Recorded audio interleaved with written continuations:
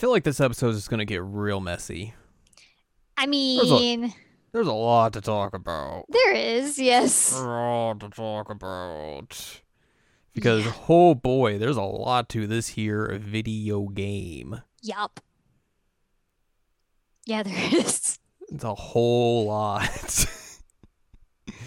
But we're gonna dive through it as best as we can. Mm-hmm.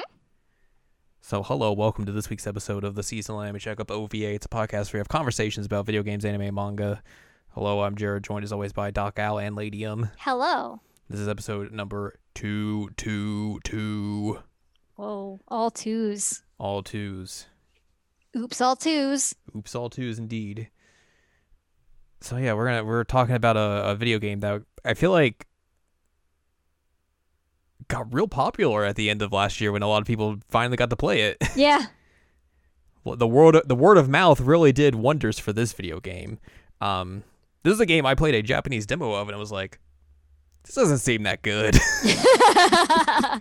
Which, granted, most of the demo I think was focused more on the gameplay of it, which is easily the worst part of the game. Oh, easily the worst part of the game. And not really being able to understand the story didn't really help. So Yeah. we are discussing this week 13 Sentinels Aegis Rim, the latest game from Vanillaware. Yes. As evidenced by the one lady in the cat suit with both her boobs and her butt sticking out. Yes, yep. Yep, that is that is them. That's Vanillaware. Yep. And also naked people and robots. Oh yeah, there are naked people and robots. I know that was a big point of contention for a lot of people when they first see this game, because there's whoa, what's this? But as someone who's watched a lot of mech stories, I was just like, yeah, whatever, who cares? Well, and I mean, it's really not This even isn't a big deal. that noticeable after a while. I was just like, No. However, there's actually a narrative reason for why that is. Yes. Surprisingly. It's not just being all excited for naked people. Nope. So yeah, this game originally came out in Japan on November 28th, 2019. Originally supposed to come out in 2018 for both the PlayStation 4 and, God bless its soul, the PlayStation Vita. No, rip. Got delayed to 2019. The Vita version was canceled, mostly because the Vita, just pour one out for your friend, the PlayStation Vita. Yep. Also, Sony for for going to shut down the stores for the Vita, the PSP, and the PS3. Them. Yeah, that. Ugh. Big suckage. But yeah, that came out in 2019 in Japan. It came out on March 19th, 2020 in Australia. Oh, okay. Or I guess, no, actually that's Asia. Sorry. So that would be foreign language versions, not English versions. And then worldwide elsewhere on September 22nd, 2020. One of the big reasons for that big delay in terms of the US version was the fact that COVID-19 hit right as soon as they were beginning to do voice recordings, and they got one person's voice stuff done, and that was the voice actor who does Hijiyami. And then as soon as that happened, yes, sorry. As soon as that happened, they had to shut down the studio, and then basically everything else had to be done via Zoom calls. Wow. Which is wild. Yeah. But I would say, for their credit, considering that a lot of the game would have had to have been done in that way, you can't really tell there's a real big difference in voice quality in terms of the voice recording. It so sounds that's fine. Yeah, so that is that's a good thing to see. Considering you could, look, doing audio over the internet is a pain in the butt. You don't say. It is a testament to that they were able to do all this and pull it off in a way that actually works and doesn't sound terrible. Yeah. So yeah, let's talk a little bit about the development of this video game first. Okay. Hey, did you know this was made by Vanillaware? What? There you go. Apparently, the concept for this game originated in 2013 following the completion of Dragon's Crown. If you want more giant hammer-hammers, that's the game for you. Giant ones. Tired with spending so long in fantasy worlds, director George Kamitani wanted to create a science fiction story set in the time of his youth in the 1980s. He also wanted something on a much smaller scale. Well... Yeah, I don't know that you pulled that one off, buddy. Kind of maybe flew a little too close to the sun there. Mm-hmm. Let's see here. The concept for a story featuring multiple protagonists was drawn from the long-running television show Chugakusei Nikkei. It's a Japanese television show, obviously. Kamitani's original concept had 7 or 8 characters. I think that expanded a bit. Yeah. But as the first artwork for the concept was published in 2013, he decided to increase the number to 13. This exponentially increased the company's workload. Prior to incorporating mechas, the story revolved around young people with superpowers inspired by the TV drama series Nighthead, which again is another Japanese television show from 1992. It's an anime. Due to lacking excitement and overt science fiction elements, he rewrote the premise. Kamitani based the narrative on the original video animation of Megazone 23. And he was originally planning to use the Jules Verne novel 2 Years Vacation as inspiration. In the final project, the characters Rinya and Megumi are based on the novel characters Gordon and Cross. The narrative structure also drew inspiration from Western thriller fiction, in contrast to his work on Odin Sphere, where he created the overall story while other writers worked on the game scenario. Kamitani wrote the entire scenario of the game himself, both in and out of office hours. That's bad. Don't do that. Don't crunch yourself. Don't do that. Over the course of 3 years, Kamitani chose to set the game in 1980s Japan due to his own experience. His knowledge of the modern Japanese school system was limited, and the lack of mobile phones in that era allowed for more face-to-face conversations between characters in the game. It's true. It's just funny. Yes. The original scenario timeline ran from the 1940s to the 1980s, but when Atlas took over the project, Kamitani expanded the scope into the near and distant future. Kamitani wanted to create a mecha-themed story for a modern audience, as many of the most memorable genre works, Mobile Suit Gundam and Evangelion, were by that time several decades old. At one point, each of the 13 protagonists had 12 possible story paths, making for a total of 165 possible variations. Oh my god, no! Wildin'. Due to the production timeline and the need to reveal the story mysteries, Kamitani had to cut a lot of the planned optional comedic and bonding scenes between characters. Several of the surviving routes went through extensive revisions, with some planned scenes such as a coffee shop location being cut, but a key surviving theme that came with its shoujo manga inspiration was romance.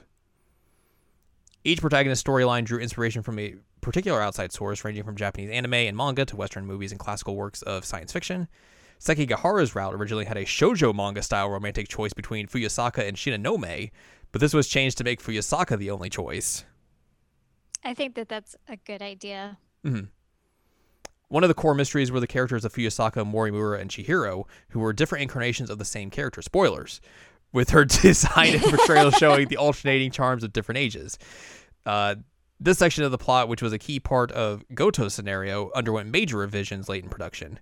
Okino, created by Kamitani on Hirai's request for a unique character. I don't know who this other guy is. He's probably someone else they mentioned. For a request for a unique character was based on a soft-spoken character from Totemo Hijikata-kun, a 1980s manga series. The complex relationship between Hijiyama and Okino, which used both comedic and romantic elements, was inspired by the manga series Stop Hibari-kun, which is a 1981 manga series. Kamitani cited several storylines as technically difficult to write, such as Takamiya's detective-themed narrative, Shinonome's amnesia plotline, and Ogata's train sequences. Amaguchi's story was the most straightforward and thus easiest to complete, with the dark tone of Yakushiji's narrative often left him depressed. Like we said, there's a lot to this. There's a lot, yes.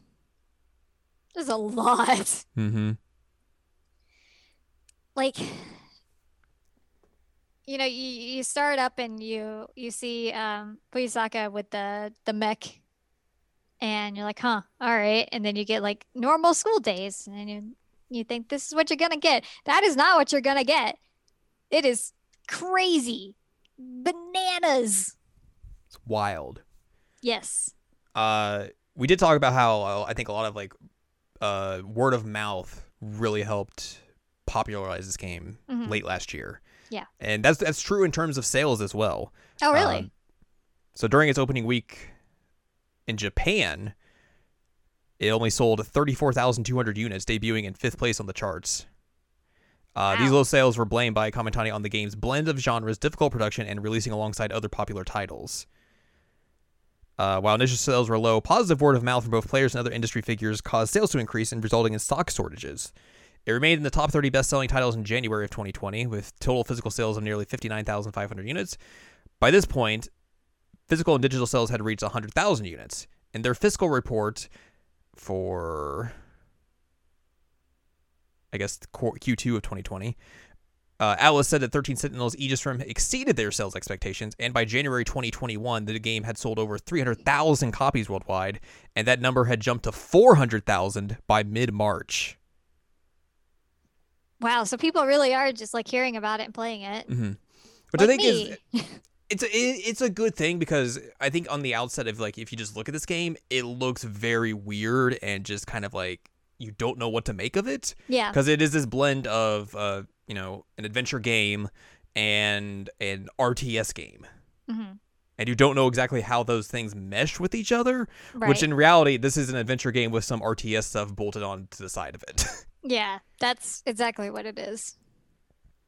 And I think like I played that demo and didn't come away from it really, positive. But I started hearing more people talking about this game and like real positive lights, and just being like, yo, you have to play this game. Like, there is some wild stuff in this game. Mm-hmm. So like I was hearing that from other people, from people on like Game of the Year stuff from last year, and then you eventually played it and you were like, you need to play this game.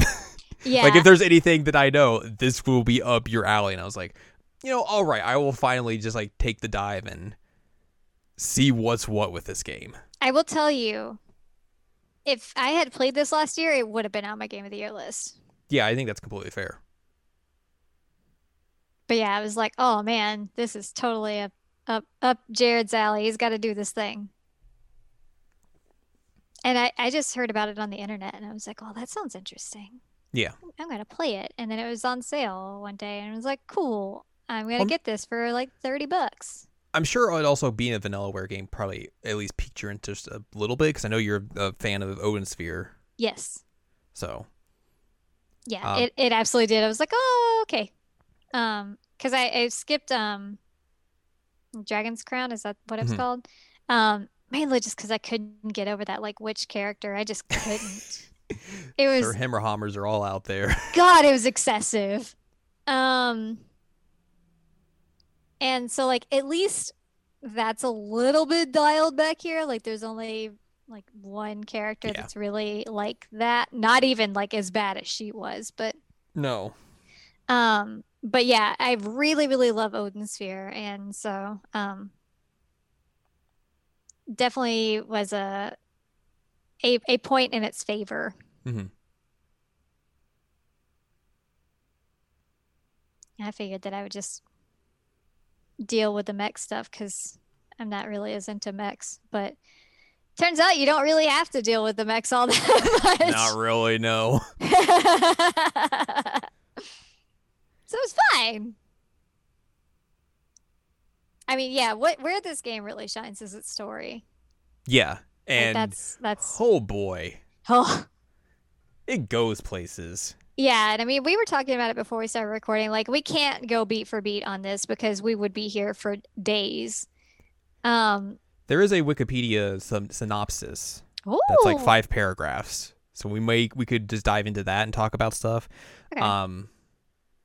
And then eventually go back and just kind of go through some other stuff here and there, because like a lot of this game is the adventure game style where you are controlling each of like the 13 protagonists in the game. Mm-hmm. They all have their own interconnected stories that eventually you will, as you play through the game, you will be able to tell like, okay, this part of this character story is happening in this part. Mm-hmm. And then this character's happening over in this part and everything. This connects here and this connects here. And like, you don't have access to all of those at once. Like, you eventually you keep unlocking characters, and then story will eventually get locked behind, okay, you need to view this character's specific story to unlock this next part of this person's character story, or you got to go do the mech stuff. Yep. And that unlocks people's stories. So there is a little bit of the story in the mech stuff, but like it's kind of just here and there to like a little bit of flavor essentially. And the mech stuff is not great. It is easily the weakest part of this game. And I think even they kind of know that, because like it's just like, here you go do this thing, and then you really just want to go back to the story. Yep. Let's be real. I mean, put it on easy, throw out some sentry guns, get back to the story. My eventual strategy was to put it on easy, use sentry guns, and also the interceptors. Yes, the interceptors were very, very helpful. So I would have at the end of the game when I was getting through just all the battles I had to do, because that's basically all I had left. It was just like I had my team that there was 3 of them that had sentry guns, and then the other 3 had interceptors, and just like go ham. Yep. That also does lead to like some performance issues with this game, which is kind of unfortunate, where if there's just so much stuff happening in the fights and just like so many explosions happening, the game's just like, whoa, we gotta slow it down. Yep. It starts to really chug in some of those later battles when there's just like so much stuff happening. Yeah. I was like, oh boy, I hope this game does not crash. But yeah. Yeah. That's basically all you can say about the fight stuff. It's kind of just like, it's here. It exists. It explains why you're kind of what you're doing in terms of like why you have to get into robots and stuff and fight. Mm-hmm. But other than that, it's there. That's basically it. But like you said, the meat and potatoes of this video game is the story. Mm-hmm. And if we're going off this Wikipedia thing, this is going to be essentially a very, very condensed version of the main plot. We'll eventually go over maybe some other stuff here and there, and some reveals and everything. Mm-hmm. But just keep that in mind if you haven't played this. Like, this is a very condensed version. Like, I think my playthrough was like 25 to 30 hours. I don't remember what mine was. And let me tell you, I also took notes. Yes, you did. God, I needed to keep track of everyone, and that was very confusing in the very beginning. By the end of it, you kind of know who everyone is and their motivations and everything, so like, you don't have to go that far. But like, yeah, I have 7 pages of notes, and I was following of just like things that was happening with people. Yes, so like, there's like things that are happening with people, and also like my question is like, the going on? I did feel very good of like, there was quite a few times where I got things right. Mm-hmm. And I was very happy with that. And then there was other times I was like, oh, okay, that didn't go exactly as I thought it would. Yeah. Cool. So let's dive into the Wikipedia version of this story. There is going to be spoilers, of course, because that's how this goes. Yes. In 1985 Japan, that's where we start this. Jiro Kurabe, Iori Fuyasaka, and Shu Amaguchi experienced shared dreams, either of themselves fighting previous wars against the kaiju, who are the invading forces coming to blow everything up and fight them, blah, blah, blah, or of what appear to be older versions of themselves in the future. Mm-hmm. They are later seen by Morimura, who Kurabe learns is administrating an unknown medication to some students. That is Chihiro Muramura. There's their nurse in the school. Kurabe is referred to in Morimura's notes as Jiro Izumi, an identity he cannot remember. Yuki Takemiya is blackmailed by SIU member Tetsuya Ida into monitoring students at Sakura High School. She is monitoring them because they want to know who's Sentinel pilots. Mm-hmm. Right. Yuki's friend, Natsuno Minami, finds a robot called BJ, assumed to be an alien. BJ is an AI robot from 2105 searching for its Sentinel, which is Sentinel number 17. Yes. God, I love BJ so much. BJ is such a good character. Boy. And like, I want like a stuffed BJ or something because he's just so cute. Megami Yakashiji from 2025 is approached by Fluffy, which is a cat, who says he can bring back Izumi if she shoots select people with a special gun, because her and Jiro Izumi in 2025 were in a relationship with each other, and then he gets his memories wiped, and they go back to 1985, and she's like, panicking. Yeah, she's got to shoot the witches. Renya Goto and Ryoko Shinonome both work for the SIU. Is that true?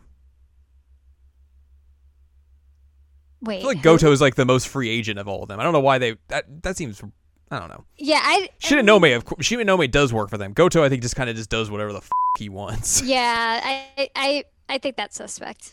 Yeah. Wikipedia was suspect? No. No.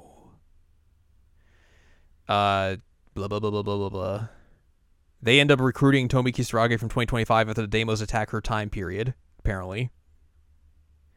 At a later point in time, amnesiac A. Sekigahara wakes up next to the murdered Chihiro Morimura and is ended up pursued by SIU operatives.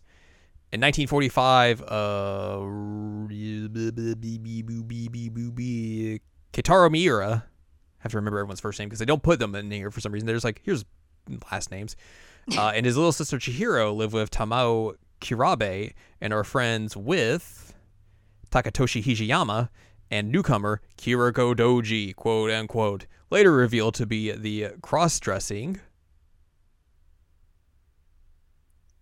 Who could it be? Tsukasa Okino. Yep. Also, these are like split into like protagonists and other protagonists. So I was like, wait, which list are you on? Shortly after, Okino takes Hijiyama to 1985. The Deimos attack 1945. Tamao vanishes upon being killed, quote unquote. Goto kidnaps Chihiro, and Miura accidentally travels to 1985 using a sentinel. That's all stuff that happens. That's all like beginning things that happen in the prologues for most of these characters. Again, a lot happens in this story. Yep. I think it's also interesting to note that, like, you know, part of this game does take place in 1945, and it is during World War II. Yeah. Where some of these characters are thinking like, oh yeah, we're going to use the Sentinels to fight back against the Americans and the Allies and everything. Yeah. And it's just like, oh boy. Yeah, and I mean, like, you have actual scenes where they're like, oh, we're in 1985 now, and we've read history books, and oh god, what happened? Like, they dropped nukes on us. That's what I'm thinking is, like, can you imagine going from 1945 to 1985, reading a history textbook and reading that, like, the country that you were fighting dropped nuclear bombs onto your country and just literally obliterated people who were civilians. Like, can you imagine that? No. That's so messed up. I mean, like, I would argue that dropping the nuclear bombs in the first place was so messed up. Yeah. But, like, that is a very, very, like, when I think it was was it Hijiyama who was having that, or was it Miura who was having that conversation? I think they both kind of had that conversation at one point. That realization type thing. And I had to, like, stop for a second to think about it. Like, that has got to be, like, really, really traumatizing. And especially, like, given like that they time traveled from 45 to 85, like, you don't know what happened to everybody that you cared about at all. It's awful. Anyway, it's a real mess up, especially because, like, they go in thinking like, oh yeah, we got the super weapon, we're gonna turn the tide of the war, and this is like, that didn't happen. I like how the second paragraph just completely undercuts everything because it just it's one of the big reveals immediately. Oops. It is gradually revealed that rather than time periods, the protagonists inhabit 5 different areas or sectors which replicate a specific era. So, like, that's one of the big kind of reveals later in the game. That was something you get that pretty late in the game. That was something I kind of eventually figured out because you wouldn't, if you're time traveling, you're not going to say you're traveling to a sector. You'd be like, oh, we're going to, like, a time period or this period. Like, the way they kept saying sector was like, I was like, this doesn't seem right. Like, this seems like they're just going from, like, one place to another and they're in just a centralized area. And then they're like, yeah, that's exactly what's happening. I was like, yeah. Yeah. check one off for me. In the real world, 2188, a nanomachine virus, of course, ravaged the Earth, leaving only 15 individuals living in a space colony.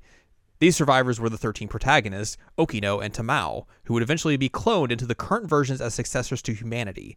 The group devised a plan called Project Ark, which would send their DNA and records of Earth's life and history across space on a self-replicating spacecraft. The events of the game are happening on a distant planet, the probe terraformed, and the simulation housing and training their minds is otherwise populated by human life AIs. You got all that? Because that's exactly what's happening in this game. Man, I swear, like the first time, I don't remember if it was Natsuno or if it was Miura the first time, but like the first time you see one of them like talking from space, I was like, excuse me? I think it's the Miura Natsuno one, and you're just like, what the is going on? Yeah, like that was kind of my response. I was just like, why are y'all in space? And why are they these older versions of you? Yeah, what is happening? What's going on here? I like that Miura had like a selfie angle going on with got his webcam propped up right. Yep. Good. Project Ark and its population are managed by Universal Control, an AI which erases inconsistencies and falsifies information to preserve the simulation. The 2188 Shinonome, disillusioned with humanity, secretly implemented the Daimos Code. This would cause Shikishima, a mega corporation that exists in all sectors, to produce the Daimos. Once the Daimos invades all 5 sectors, the simulation resets to 16 years prior to protect Universal Control, with the 15 humans losing their memories of the events, trapping them in an endless loop. Some characters survive loops with their memories intact using Sector 0, a non-spatial area at the system's core. Okay, did you get all that? Because that's also a lot of big things here.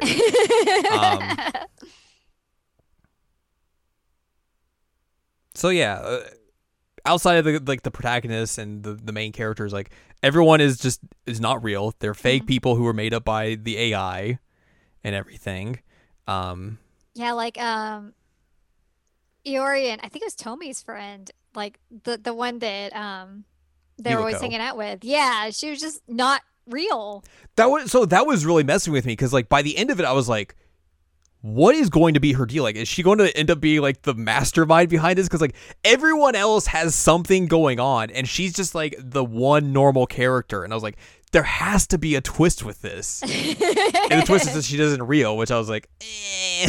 But like, I was expecting some wild shenanigans to happen at the very end because like it just seems so weird that she was just always around as just like this normal person. Mm-hmm. And then there's like the part where like she gets trapped in 2025, but then she shows back up in 85, and everyone's like, "Oh, you're back," and she's like, "What are you talking about? I've been here. Nothing happened." It's like has no memory of ever like time traveling with them and anything. And it was like one of those like, But yeah, like going up to the end of the game, I was just waiting for like, what's her big reveal going to be? And the big reveal isn't the big reveal with her. Well, she's just a normal person. I mean, considering the big reveal with Shiba, like it makes sense that you would be a little suspect. This game basically makes you constantly question everything. Yes, it does. So I was there constantly is that. questioning things. Mm-hmm. It's wild. And also, so like there is all these sectors are basically like little like 30-kilometer diameter like just domes. Yep. That are just enclosed spaces that if you go too far, you basically run into the parts of the spaceship and basically parts that you're not supposed to be in. Mm-hmm. But essentially the way the AI works is that like if you get too far, it'll basically kind of like reset you and just like be like, oh no, you're supposed to be going this way, and just gives everyone false memories of like, oh, they went to this place and everything. They went and traveled over here and done all this stuff. Yeah, I love that like Amaguchi takes Yuki like on a date out to the edge. Yeah. Which is great. But then they also had the conversation of like, oh yeah, this is like what my summer was like. And then they realized, oh God, we had the same experience of summer. What? And like they're trying to convince themselves like it's just normal because like, oh yeah, kids just have similar summer experiences, right? And they're just like, no, this is way too convenient. Like it's the exact same. Yeah. But yeah, right. the date over to the edge of the dome was pretty funny to me. Yeah. He's like, hey, you want to see something cool? Look at this spaceship. In one loop, Izumi and Morimura escaped to Sector Zero, returning to the Reset 2089. They attempted to change events by destroying Shikishima, but failed. Izumi was imprisoned and dubbed Prisoner 426, breaking free in 2105 when the Deimos appeared. Learning that the Deimos are summoned by nanomachines in the 13 pilots, Izumi attempted to kill all who would go on to become pilots, but Morimura intervened.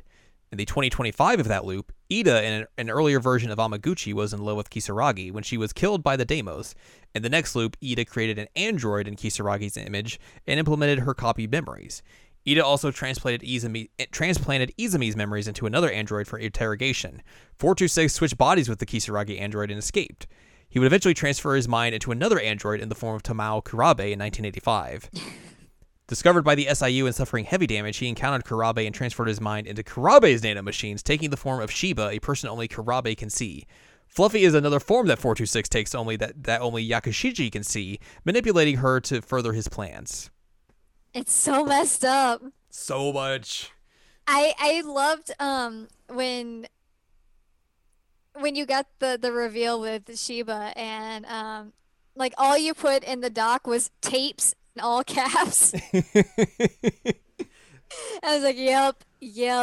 Because like it's like well established pretty early on that Jiro Kurabe is like really, really into like film. Like he likes to watch movies a lot. And he's always borrowing tapes. Because it's the 80s. And like that is a regular thing. Like he's talking about the tapes, he's talking about going to like watch them with his friends, he's talking about the video store that he likes to go to. Like that's just his thing. And then you find out that like Shiba has essentially been manipulating him using the tapes. It was like, gah! No!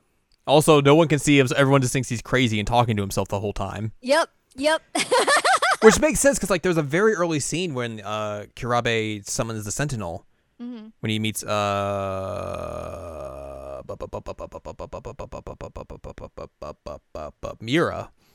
He bumps into Miura and he inadvertently summons the Sentinel, and Shiba's like, all right, well now we can't have you remembering that. Yeah. Which, like, it felt weird at the time, but it was one of those things you just completely forget about, because it's like, oh, whatever, I was going on to other stories, da-da-da-da-da-da. Yep. But, like, you look back on it, it's like, oh, yeah, of course, that's why that makes sense now. And then it becomes like, oh, yeah, the video store that I really like had an explosion. Explosion, quote unquote. Yep. Like, that's a thing. And it's like, oh, that is not what happened. Why don't you remember what happened? There's a reason he doesn't remember what happened. It's wild. Yeah, the whole reveal was really, really good. It was really good. Yeah. Because I didn't see that coming at all. And apparently, like, his name in Japanese is some kind of, like, pun. So that's interesting. But, yeah. Oh, right, yeah. I remember reading that. The one good thing about this game is that, like, it gives you, like, very detailed notes about like every character, and you'll keep unlocking stuff about them that like fills in like, okay, this is what this person was doing in this time, or you know, here's some more information about them. It's like very good to reference and be like, okay, I need to remember what this person is doing and everything, and it's like, here you go. Yeah. Here's a ton of here's a giant info dump for you if you need it. It's like, thank you video game. Thank you. Yeah, I mean, it knows that it's convoluted. It knows that like it you has need a that. lot happening. You need that, and so it's very, very helpful that they're like, yeah, we recognize that there's a lot happening here. Here, have some little bits of info. It's very helpful. Each playable character has the dedicated intertwining story arcs, revealing more about the individual pieces of the plot.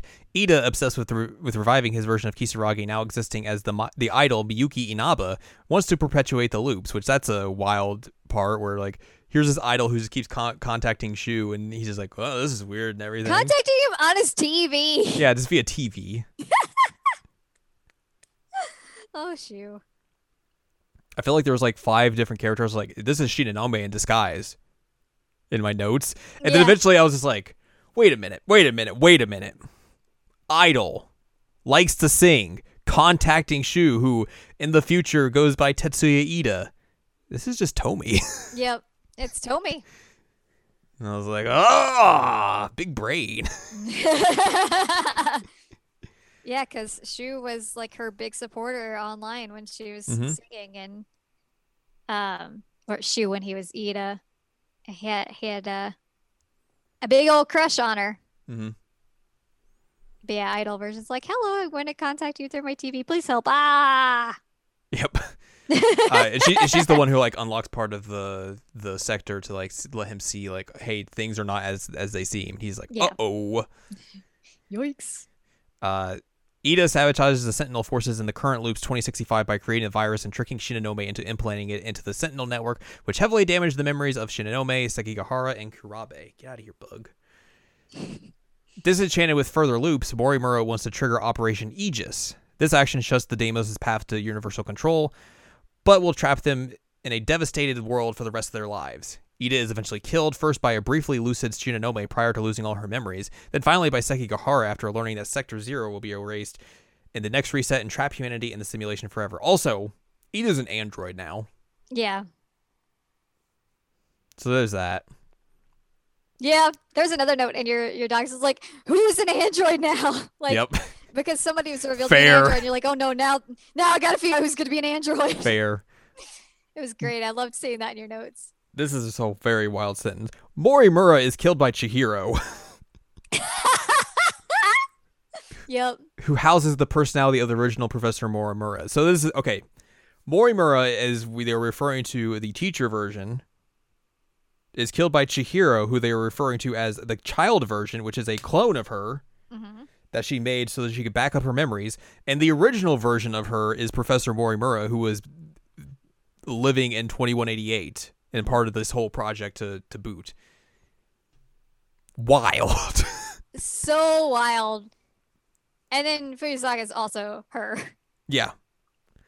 Izumi, initially hostile, reveals his wish to help the group fight the Deimos, giving them nanomachines through his various forms and manipulation of Yakushiji to prepare their bodies for Sentinel control. So he basically uses Yakushiji to shoot in new nanomachines so they have better control over the Sentinels and everything and are ready to fight. Also, he helps break out Ogata from his like time loop that he's in from Okino to like help him learn like how to like get out of the time loop and everything, because he basically gets Yakushiji to come and help him, and also because he tells him that like, hey, Minami has the decode, that's what's bringing all the kaiju here, and if they know that, they're going to kill her. You can't let that happen and everything.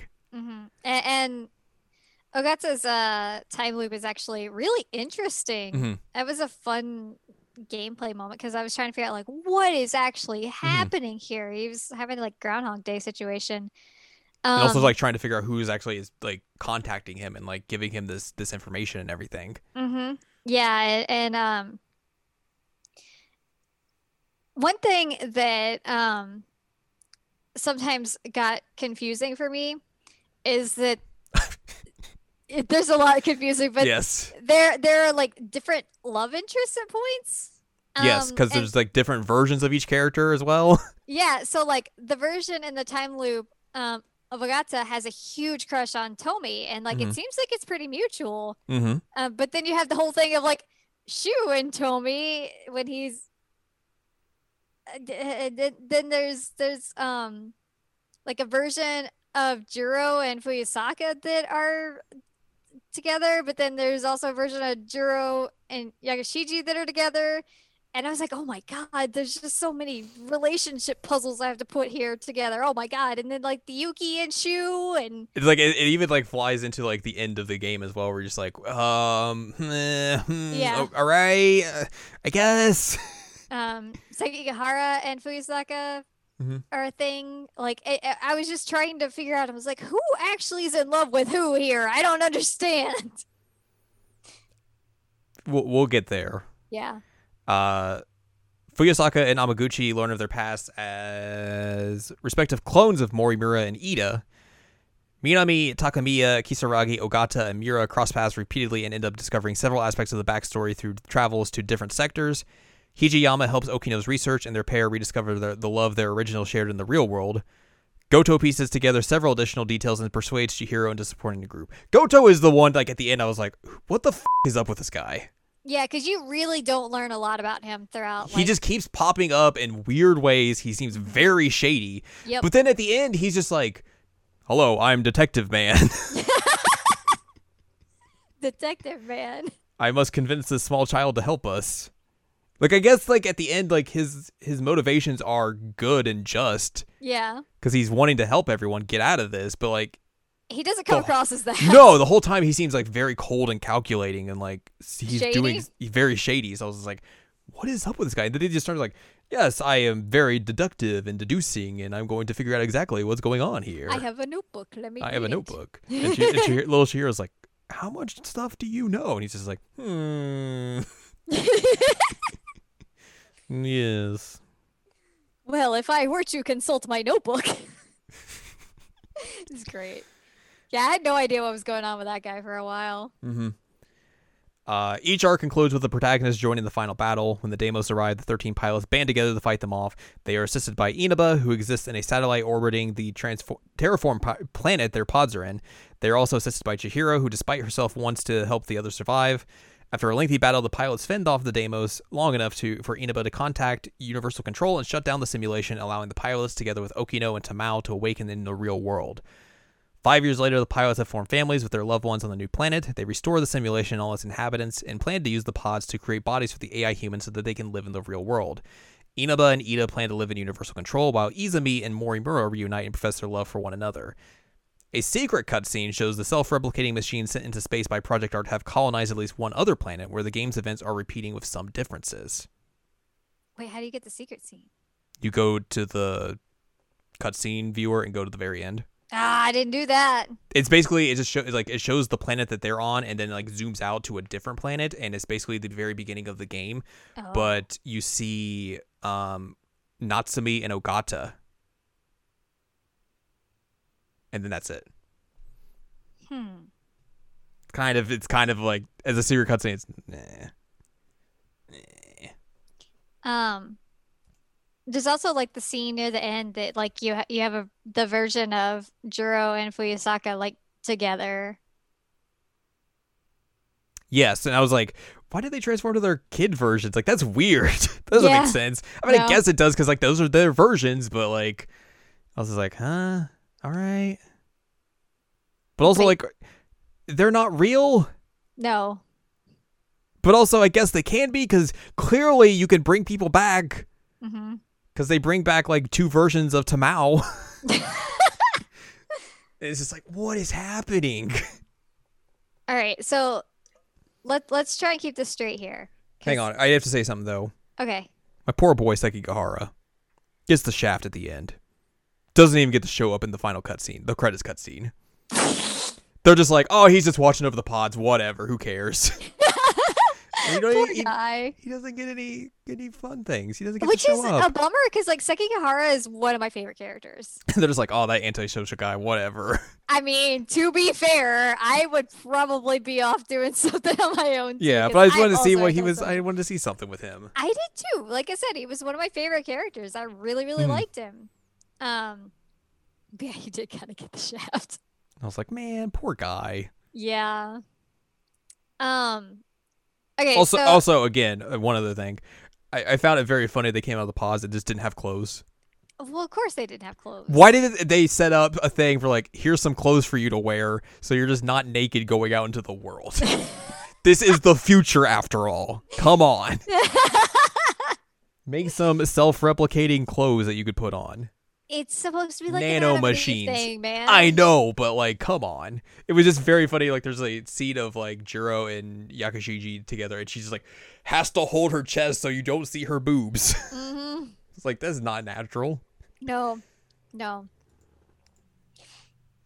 Is Ah. But yeah, All right, so let's get this relationship thing straight. okay. Okay.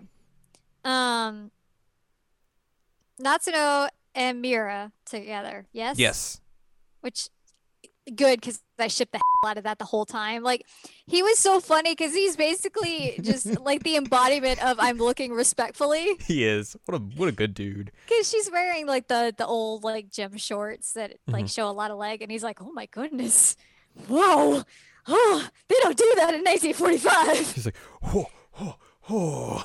But yeah, he is basically I am looking respectfully. So them two are together. Also, they are going to implant the AI version of Mira into their nanomachines. Mm-hmm. Sure. Because that's BJ. Yes, that's BJ. Did we even mention that? Yeah, by the way, BJ BJ is Mira as well. Multiple versions of characters. Yep. So those two are together. Mm-hmm. Yuki and Shu are together. Mm-hmm. Do I remember that correctly? Yeah. Okay. Which Even that though was like great. even though like she's like gets mad at him because he was flirting with Shidanome. She's like, Yeah. I'm gonna go hang out with our kid. Also, Yuki is Natsuno's mom in the actual reality that they came from. Yes. And like they're talking about Yuki's talking about like her kid. He's like, she keeps looking like you, Natsuno. It's real weird. And also like That was Natsuno and also so then threw me for a loop. It was like Yuki's our mom. yeah, Natsuno and Mira are going to go see Natsuno's parents because she has to introduce them Oh, in the right. simulation. And he's like, oh.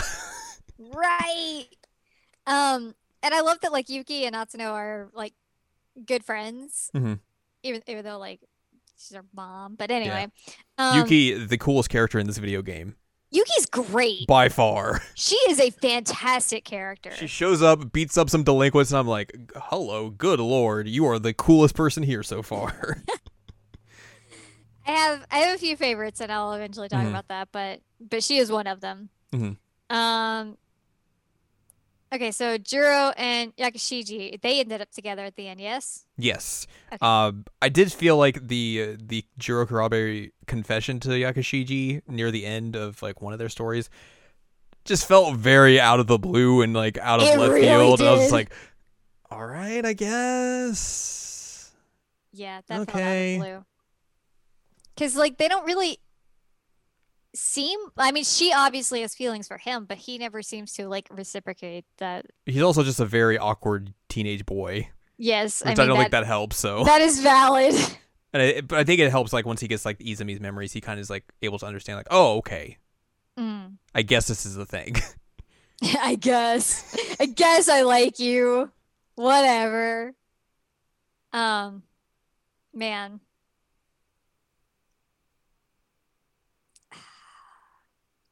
Sekigahara and Fuyusaka ended up together too, Mhm. right? Okay. Yes.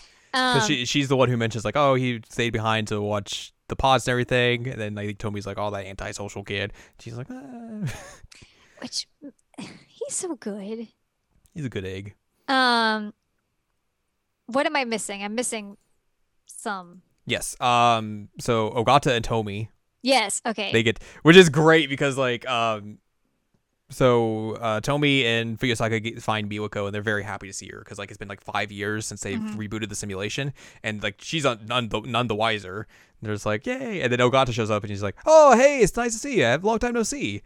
And then like he's like talking to Tomi about something and she's like, well, I'm gonna go not coming home tonight. You're gonna go home and stay with the kids. It's girls' night. And then Miyoko's like, kids? What do you mean? And then Fuyusaka's like, it's nothing. And she has to go over to Tomi like, you gotta calm down. You can't let them know what's happening. You can't let them know this much time has passed. She's like, my bad. Right, But yes, right. I'm very happy those two. I'm very happy because they had a very good dynamic. Mm-hmm. Very good dynamic. Mm-hmm. And I really enjoyed their scenes in the loop. Yeah. Um, Ogata's and- is very good. Ogata is also one of my favorite characters. I remember I texted you. I was going through his story and I was like, this guy just reminds me of Josuke because like obviously the hair is a big thing, but like Yeah. he just has like the kind of like that characterization. Mhm. Like literally Wikipedia calls him the good-hearted delinquent, which yeah, of course. Yeah. And then I was like, I looked up his voice actor. And I was like, oh, it's just Josuke's voice actor. Yeah. Yeah. And I mean, like, Perfect. Josuke is arguably the best Joestar. So, Mm-hmm. I mean, Ogata is also really good. Yeah, like I really liked him and Tomi's relationship and like just how like they kind of butted off each other and everything. Hmm. Like they were. I'm trying to think of the right word. I can't. I'm brain stupid right now. Bleep. Um, they're kind of teasing each other occasionally, and Yeah. but like not in a mean way. Like it never comes across as mean, and I thought that was cute. They're just kind of just like, yeah. Yeah. I can't think of the word I'm looking for. There's a specific word for what I'm looking for, and I just cannot. No idea. So I don't know. But yeah, those two, I'm glad that they had that. And I really just like that scene in the school where Tommy's just like, oh, "You're gonna go watch the kids and everything," and he's just like, he just walks away and just like, "Yeah, you know, it is what it is." Gotta do what you gotta do. And then I really like at the like that scene transitions into the Mira and Natsuno scene, and he just Mhm. walks by Mira and he's like, hey, what's going on, dude? You waiting for Natsuno? And he's like, yeah, yeah. And he's like, oh, I got that girl's got you wrapped around her finger. And then he goes and sees the other delinquents and just like has a breakdown. It's like, oh my god, I've missed you. So good. Okata's so good. He's so good. Like the writing on him is just phenomenal. And I didn't expect to like him as much as I did because originally he comes off as not as likable as I would have Mm-hmm. thought. Um, did not expect him to come out as like one of my favorites. Yeah, there you go. Point the way to be a good character in this game, just be a delinquent. I mean, would you consider Sekigahara a delinquent? Or would you consider them delinquent? Or who? Mira. Probably not. Like neither of them are delinquents, but they're very good. They're very good as well. But yeah, Ogata and Yuki are both delinquents and both Yes. very good.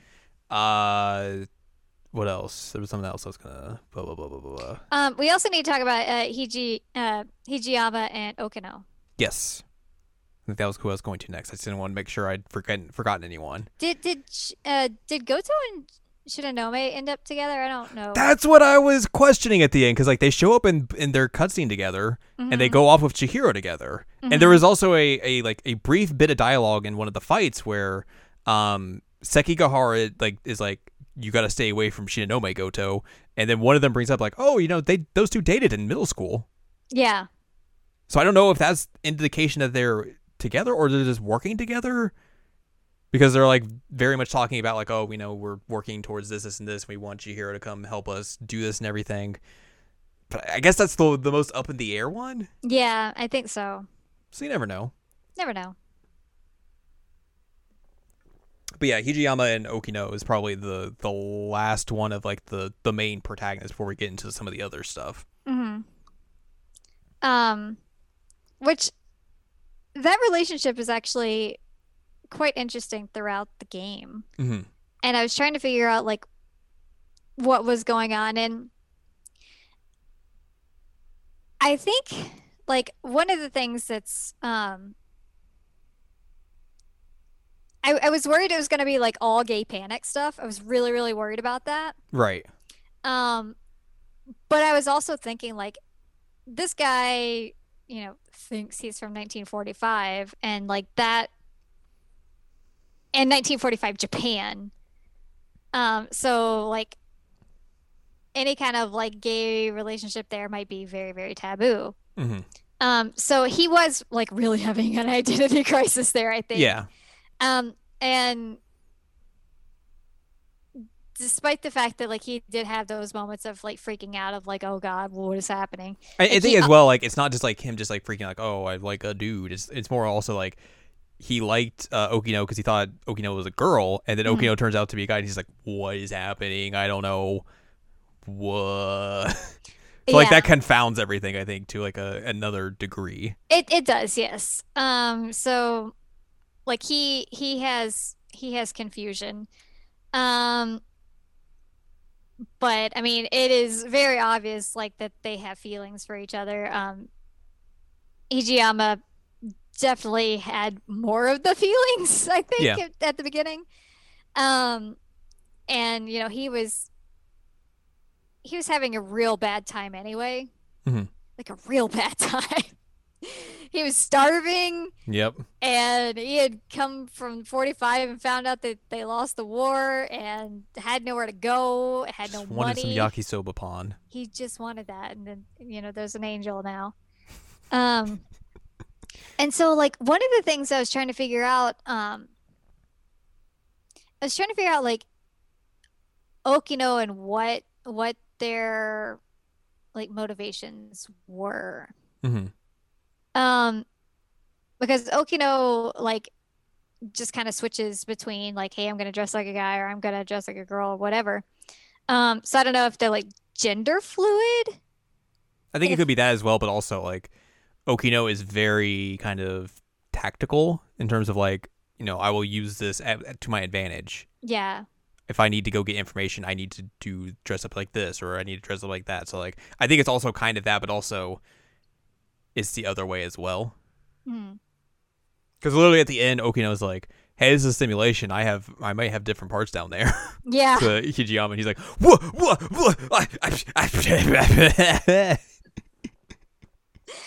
So like I was trying to figure out like with the whole thing of the simulation and that jazz, like do you get to choose? Like how does this work? But I think I'm just Future overthinking it. technology. Yeah. So potentially there is a canon gay relationship in it that is I not don't think it's potentially. I think it's very, very like very much a thing.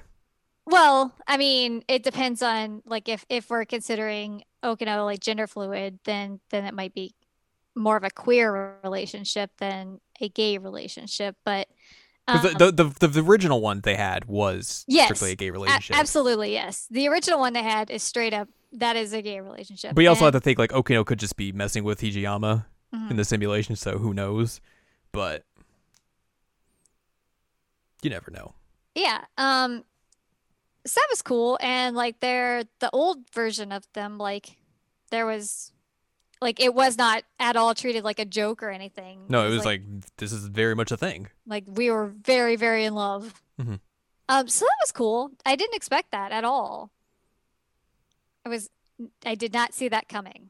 Yeah, I was pleasantly surprised. yeah, because I figure it is easy to kind of just imagine that like you would see this kind of relationship in this kind of game and just like see it treated as a joke. Yeah. When in actuality, it's really not. And I And was that's what I was pleasantly surprised by it. yeah, I was very worried about it when like he initially started having some like gay panic moments. I was like, oh God, this is just gonna be a big joke. Like that's all it's gonna be. And then it turned out to not be that. I'm like, all right, all right, all right. I like it. I dig it. Like Thank you, Matthew McConaughey. no, I mean it No, no, was yeah, a very it was a very good surprise for me that they actually like treated it with respect and um it was well done. hmm Yay. yay. And then the other two are kind of just like interesting because like I'm still trying to piece together how they work. Okay. So the one is Tetsuya Ida and Miyuki Inaba. Ida's supposed to be dead, Yeah. twice dead, Yeah. but then he shows up at the end and is like working with Miyuki, and he's like, "Yeah, I'll go up to the mothership with you. Hmm. We'll get this all figured out." I was like, "How are you still alive?" Which I guess it makes sense. Like the way they like transcribe Tetsuya Ida is like he's very calculating and everything. So like it's not surprising that he might have like backup androids with his memory able to go on the fly whenever Yeah. he needs it. So I guess that makes sense. But like I don't really know if I needed a Tetsuya Ida redemption arc at the end of the game. Because that guy kind of just really sucks. He sucked. And I was like, I mean, I guess, sure, whatever. Like Go be Android happy with each other. enjoyed happy. He totally like manipulated Shinonome, which that was a mess. Hmm. And I know that that was something that you had noted in your thing is like, oh God, student teacher Hmm. relationships, which like if anybody has been listening to this podcast for any length of time, they would know that that is something that we both really hate. Hmm. Like that trope sucks. And so like when I saw that, I was like, okay, so it's not like you're thinking it's going to be. Hmm. Um, and I mean, I don't know that it's better that he like used her feelings to manipulate her, but I mean, it's not better, but but I mean, I guess at least he wasn't like romantically interested in her and also manipulating her. Yeah. One Um, positive. yeah, yeah. So that was at least a thing, but whew, yeah, he sucked Hmm. real bad. Hmm. Go be Android happy together. That's great. Um, Also, before I could actually like remember Sekigahara's name, I just kept calling him not Akihiko Yeah. because he looks so much like Akihiko. You can't deny that. You're not wrong. Like put a bandage on his forehead and look at him. Just needs more boxing. Well, I mean, he did have a very physical mech. It's true. Like he was one of the close-up fighter mechs. Hmm. So, I mean, still kind of fits. Yeah, you're not wrong. Except for, he had black guns. Pew, pew. Pew pew. And then the other one is obviously Jiro Izumi and Chihiro Morimura, Yes. which they don't exist technically, Yes. but they exist in the simulation Hmm. because I guess they just brought them back as well because they're like, hey, you guys helped us, cool. You can exist here too. And they had their like confession because like they had existed obviously in other loops and everything. That's got to be so complicated. Like there are versions of you out there that are dating versions of you Mhm. that it's just messy. Especially for like because Izumi has three versions of himself. Yes. He has Shiba, he has Fluffy, and then he has his actual form. Yeah. Just all over the place. All over the place. I did like there's the moment where Jiro and Yakushiji meet up and he just like he's Shiba for a second and then he transforms into Fluffy. He's like, ugh, with PDA, gross. But yeah, like and then they have that scene and then they transform into like their student versions of them. And it's just like, huh? Why would you do that? That's weird. I mean, I I guess, but all right. yeah, I have no idea. Like I said, it a lot of the relationship stuff got very tangled for me at certain points, and um, I'm glad that like ones that I ended up really liking together ended up together. Yeah, basically like all of like the main character ones that you basically kind of figure are going to happen. Yeah. As you mentioned, like the Juro Yakushiji one, like that one's a little bit forced, but Yeah, I would agree. But I think um, everyone else is like it's makes really well completely done. sense. Yeah. And then we have the big question marks of Goto and Shiranome, but everybody else, heck yeah, good job. Hmm. I guess that's the shoujo parts of it. Yeah, which I think they work really well. Like this is overall Yeah. like it goes in just so many different places and genres and everything. But like I think it works overall really well. No, I agree with you. And I mean, like, as well as, well, you probably know better than anyone in the world. Like, I'm a big old sucker for romance stuff. Like, I am Hmm. into that. So it's pretty hype. There you go. Mhm. Do you want to go over some of my notes Yes. here? Some of my so these were so I did this while I was playing through the game, and I was basically kind of like just a way to like keep track of what character was doing what at what time in the story, and also just like rolling kind of just thoughts of like what exactly is happening in this game. So like I don't know, these are kind of in character order, but probably kind of not. So who knows? Also, like at some point, I kind of just stopped because like near the end of the game, I knew what was happening. Yeah. Kind of knew how it was happening, but I knew kind of like what each character's motivations were and everything. I was Um, just, like I said earlier, I was reading along as this was happening, just like giggling to myself. yes. It was great. So we got Juro here. where I'm just like, he has no memories. He Got has a no future memories. self. That future self works with Boromir, and he's weird. And then eventually we get the Sheba thing, tapes, and then oh my god, it's Izumi, who's Sheba.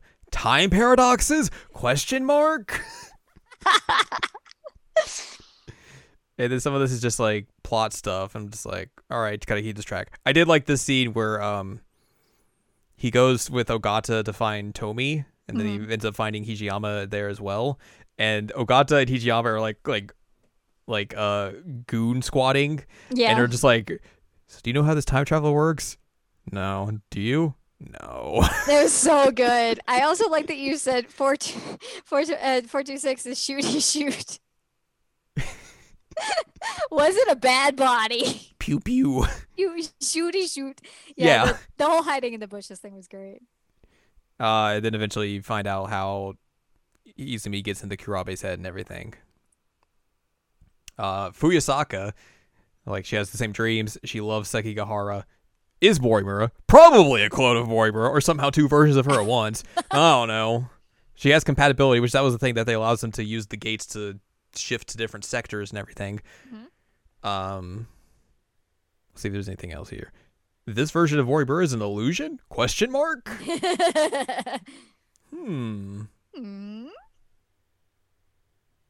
I think Also, that's Small Chihiro was there because, of course. Yep. Small. I have a little bit about Chihiro Morimura, which is just like, hey, this is who she does. And then version 1985 might be the little girl that grew up with Mira? Question mark? That's not true. Nope. But that could have been true. It could have been true. If The things League of if Darkness? this game was actually like happening, yes, the League of Darkness. I was like, huh? And then I was like, oh wait, that's actually not a thing. That's just Ogata is being weird. Yakushiji, I don't know if she has anything here other than like, oh yeah, she was the only person who could see Fluffy. Things are probably gonna go real bad for her. Yeah. That was kind of an easy thing to think, but it really didn't. No. She ended up shooting herself, but like that was kind of the bad part. Yeah. Because she had a mental breakdown. Yeah. Sekigahara Good boy. gets drugs. Gets drugs. Let me see. Like Android Toby saves him in 2104? Question mark. Pills are used to deal with the D code? Question mark. This is the D code? Question mark. Casually shoots Churro. Sekigahara knows Mira. Mira is the Sentinel 17 AI. Yeah. Morimura Ida come from 2188? Question mark.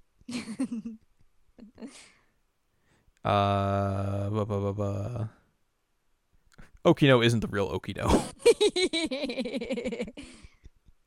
As you do. Yeah, most of this is just like story beats. I'm just like trying to keep track of because there's a lot happens in his story specifically. Yeah, a lot happens in his. I think the first line of Goto's is like the most understandable question of this guy, even after beating the game. Well, that was because like I didn't know anything about him. It was just like, what the is up with this guy? Is my first line. And it's like that's completely true. Yep. From the future, knows Mori lets on completely true. Mm-hmm. Knows about Morimura's clone stuff, completely true. Mm-hmm. Learns about Operation Aegis, true. Mm-hmm. He was giving pills to Tamao, and they really never go into why he was doing that. Yeah, I don't know. I did think at one point he was another Juro. Yeah, I remember you asking me about or telling me that was because your theory. they do have similar, like some of the characters do have very similar art styles and like they look alike. So that really kind of threw me off for a bit, but he's just a dude, I guess. Also, he's the CEO of Shigashiba in the far future. Mm-hmm. So that's it. Because mostly I don't have a lot of stuff on him because like you get to do a little bit of his story and then it like locks you out until like the very end of the game. Natsuno, she finds BJ. Oh God. The cats are also very excited. Max just bonked his head on the fan. Oh my God. So this was the big space thing. I was like, potentially in space with Mira in the future? Question mark, question mark. Question mark. Wait, is the reason her and Tamao are buds in 85 because of what happened at 45? It makes sense. Yeah. There's the whole Aiba thing, which turns out to be Android Tamao. This is the we're not on Earth. Yeah, that was the big, like, there's a big reveal where you find out you're not on Earth. And I was like, what is happening? And then aliens meme.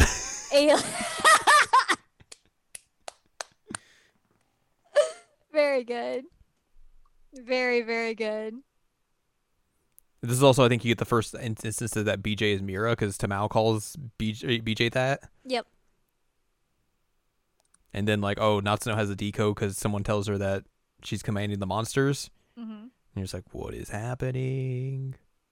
Oh, and then, like, BJ has that thing where he says he can't see Tamao and the android's body anymore. So I was like, who's in Tamao's body? It's actually Izumi. But you don't know that at that point. Nope. Hijiyama is another one where you get a lot of stuff for later on. He loves yakisoba. He had because you had a bad day. That's basically it. I like that you just did that. All in cast is like plays in the background. Yeah, that's his entire story. I mean, it's not wrong. He has a very bad day. Loves himself some yakisoba pan and then gets shot. Yep. Like everyone else does. Shu. Second one is also Tetsuya Ida? Question mark. TV talks to him? What? Tetsuya Ida version. Very suspicious. True. It's very true. I think this is a lot where you get into like you can transfer human memories into android bodies and everything, which is leads me to this note. It says, which means who is an android and who isn't now? Gah. Yeah. Yeah, because he was talking about like taking the memories of Tomi that's in the android and like putting them into like her body that exists at a certain time period. And she's like, "Yeah, no, you can't do that, buddy. That's no bueno." Yeah. This is where I thought Miyuki Inaba was Shinonome because they look similar. They do look similar. They do. She looks more like Shinonome than she does Tomi. Juro gives him a tape that is meant for you and me, which is clearly Juro giving Shu memories, specific memories. Juro is 426. Which I think that's the reveal that Izumi is 426 and not Sekigahara. Yeah, it is. This goes into like the Ida reviving Izumi stuff. He takes Yuki on a trip, which heck yeah. Yeah. And then here's my So this is my review of like, wait a minute, is this Tomi? Wait, would it also make sense that Miyuki is Tomi? She's an idol. Tomi was once a singer in her original time? Question mark. And I was like, haha. Fake city time. Fake city time. There you go.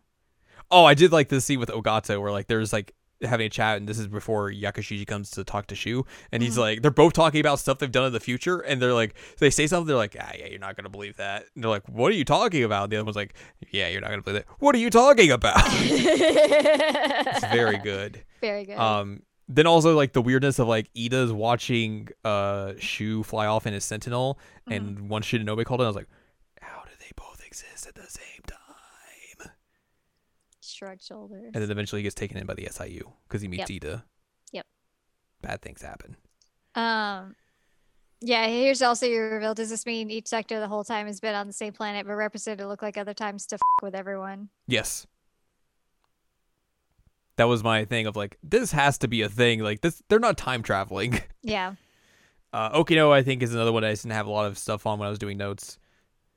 Another Morimura clone? This time as a guy? I think I was convinced that for a good bit because like again, similar hair, and also if you're doing cloning, you know sometimes things happen.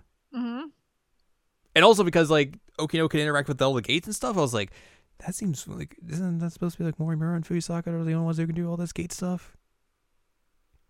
Like I feel like I have at least a little bit of like, there's an argument you could make. You have some justification. Yes. There, yeah. Miura. Good boy. He's got a scar on his head. He does. He's originally from the 40s, which is maybe why Natsuno drops him off at Juro's house. Because it's the same house. And she would know that. Yep. Also potentially related to the Morimura stuff, since she dumps a clone there in the 40s, small Chihiro considers him a big bro. Wait, he's in space at some point. What? Or maybe a descendant? Also, maybe he has to deal with clones' memory transference stuff. So much going on. And then Yuki is Natsuno's mom?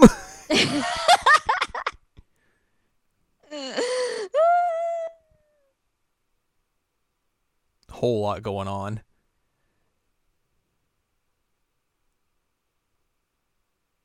Oh, I did like there's a point where they go back to 44 or 45 and Sekigahara is like, "Hey, we fought together. You have to remember this." And then Tamao's getting her memories messed with, which I guess is what Goto was doing. But why was he messing with her memories? A good question. I don't know. Goto, why are you like this? More questions and answers. Ogata got that sweet pompadour. Pals with Tomi. There you go. That's all you need. Yep. And he's in a time loop. Has to find the decode. Morimura looking for it? Morimura is just like my go-to for like, is someone shady? All right, it's probably her. He meets older Morimura. Like, she goes through like all her versions, and then he learns like a time when she came up and shot him or tried to shoot him as a child. That's where the League of Darkness came from. Yes.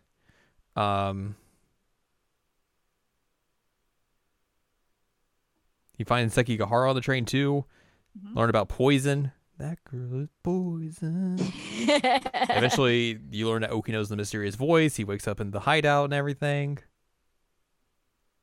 Learns that Natsuno has the key, and he learns that Kurabe is Izumi.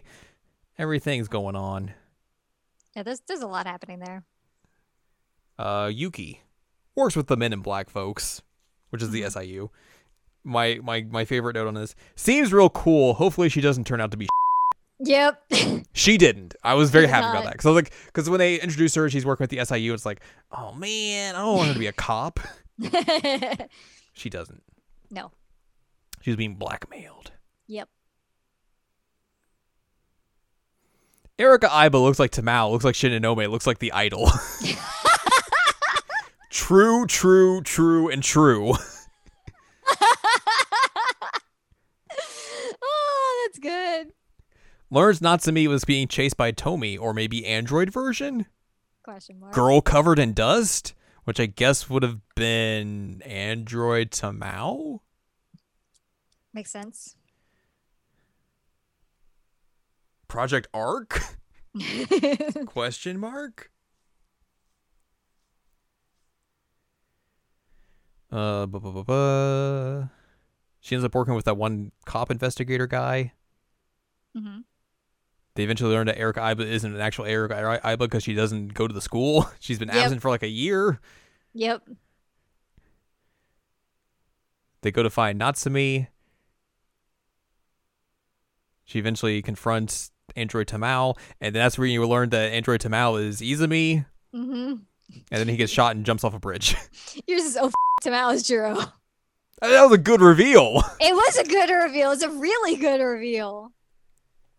Shinonome has memory loss. She knew something was up with Juro, or she knew Juro was Juro Izumi. Yep. She knows Sekigahara, and then she's going after 426, so she thinks Sekigahara. Is it possible she's connected to Mao, or do they just look similar? I was very convinced of this plot line. Yeah, you were. I had to make sure I remembered it. Oh no, teacher-student grossness. I like that you just went Sekigahara here. Yep, he's here as well. Yeah, he exists. These pills are obviously very shady. Don't do drugs, kids. Yakushiji doesn't like her. Obs. Obs. Let's see here. She didn't know me. Blatz Ida? Question mark. Blatz. Ida put memories of pilots into sentinels, which then turned them into sentinel AIs? Question mark. Not exactly true, but some of them did become AIs. Yeah. And then Tomi, I think, is the last one. She's friends with these folks. She come from 2025. She's very amused by 1985. Shikishima made the kaiju? Shikishima is expanding to other planets, perhaps why Mira and Minami were in space. Question mark. Ogata eventually becomes a Shikishima board member? Question mark. But yeah, those are my notes. Yeah, they were really good, and I was very much enjoying seeing them live. I was just like, every once in a while, even like at work, I would pull up the drive tab and look at it for a minute and be like, I mean, some of the stuff I was like on the right track. Some of it I clearly wasn't. But like, yeah, but like some of it you were. And just seeing your reactions like live, quote unquote, yeah, was just really, really good. Mm-hmm. Because I know that like when I was playing this, I was just like, oh my God, what is happening? Like constantly like that. And so, but I couldn't say anything because you had not played it. Um, so I was just kind of dealing with my mind blowingness all by myself. And so like this was my way of dealing with it, was seeing you have your reactions like, hey, hey, hey, hey, you know now. It's great. It's true. It's a really good story. Really good story. I really enjoyed it. Like it hits a lot of like the sci-fi stuff that I like, and even just goes in completely different places as well. And like there's just a whole lot of just like mind that it just does, where like you're just still trying to figure out what's happening by the end of the game and everything. Like I'm always into like stories that do stuff like that.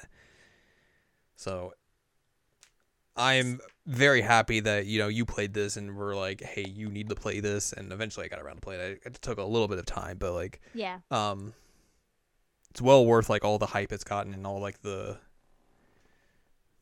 good praise it has received. it deserves it.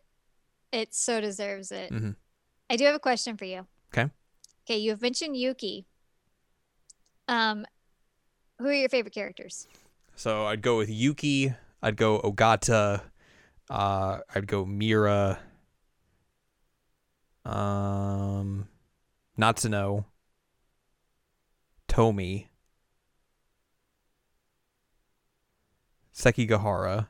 Mm-hmm. That'd probably be like my faves. Okay, very similar because Yuki, Sekigahara, Ogata, Natsuno, Mira. I like Tomi, but I wouldn't consider her like my top tier there. But like, I think she would be like at the bottom, but like I enjoyed her story. I enjoyed her story too. She was sassy, and I appreciate sassy characters. Yeah. But yeah, they're just, those are top tier, man. They're so good. Mm-hmm. They're so good. And it's funny because like the two that you really like start with, kind of bland. yeah. I was like, all right, guys, you just, all right. These dudes are blowing you out of the water with their stories, man. Yeah. And just even personality in general. They are bland white meat protagonists. Yeah. Which is, I mean, they're not bad. It's just like there's like they're lower tier care, like on terms of like where I would place them. Yeah, same. I think that like one of my favorite things about Fuyusaka is actually her relationship with Sekigahara. Mm-hmm. Like that was actually pretty interesting. Because he was actively like, no, no, no. Like he was very much trying to protect her from that, and she's like, how about I protect myself? I'm fine. You're like, all right, I guess. Get on my future motorcycle. Come on. I guess you're gonna confess to me, and I'm gonna be like, I didn't say anything. Oh God, what do I do? Now I'm gonna go hang out with the pods. I'll be over here. I guess. Yeah. I'm glad that we have very similar tastes in favorite characters here.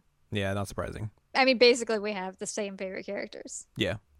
They're very good. And they are very also, good. Like, we are a lot alike, so yeah. There's that too. Oh man, I really like this game. It's really good. It's very good.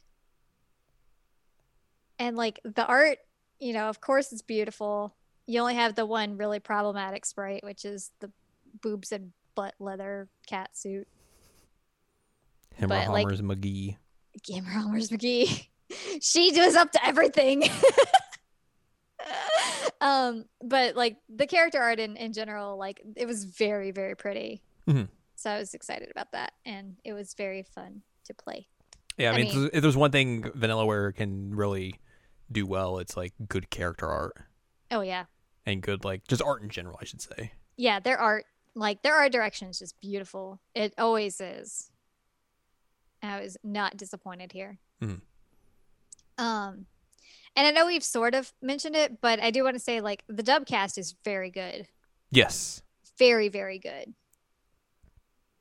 I would agree with that. I looked at like the Japanese cast as well when the credits came up for them, and like a lot, like I recognized a lot of names, so like that's probably good as well. Mm-hmm. So you can't go wrong probably with either or most likely. Some good stuff here, man. I mean, if you listen this far, you already know all the spoilers, so of course you probably know it's good stuff, but like it's good stuff. This is a good game. This And is a even if you fun did game. listen to this and haven't played it, like there's still like you could probably still find like so much more stuff that we didn't get into because like good God, there's so much you could just dive into with this game. There's so much. And like honestly, if you have listened to this and you have not played the game, like the character interactions in and of itself make it worth it. Like just seeing these characters talk to each other is fantastic. Mhm. Like the dialogue is very, very good. And also maybe just keep a set of notes with you at all times in case you need them. I mean, by in case you need them, I mean because of course you will need them. I mean, I didn't take notes, but I appreciate that you took notes because it was very funny. Yes.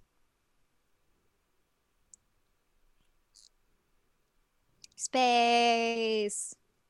Space. Space. The final frontier. Oh, man. I'm done. Yeah. All right. So Well, glad I finally got to yell about this game. yeah, I you've been bottling this up for a good bit, so I'm I glad have. you're able as well. Yay. It finally is out of my system. Well, that's going to do it for this week's episode. So if you'd like more from us, go to seasonlanguagecheckup.com or sac.cool is where you can find past episodes, this podcast, and other podcasts like Season Language Checkup and Jared Now Watch. And also find columns and reviews on the site as well. If you want more from Anladium, go to anladium.com. She's got columns and reviews. You can follow us on Twitter, twitter.com/animecheckup. You can buy our books, One Shining Moment, A Critical Analysis of Love, Life, Sunshine, and Hot Tubs and Pac-Man on Amazon.com. And you can support us on Patreon, patreon.com/SACOVA. Buy us a slice of pizza, get access to bonus episodes, unedited versions of the podcast, all that fun stuff. Next week. What are we going to talk about next week? I don't know. What do you want to talk about? Good question. There's quite a few games that are coming out, or that will be out by the time this is airing. Mm-hmm. So maybe we'll talk about some of those. Cool. Maybe we'll talk about the game that has the longest title of a video game this year. Oh my god, the title's so long. So long. So we'll figure that out and reconvene next week. Yup.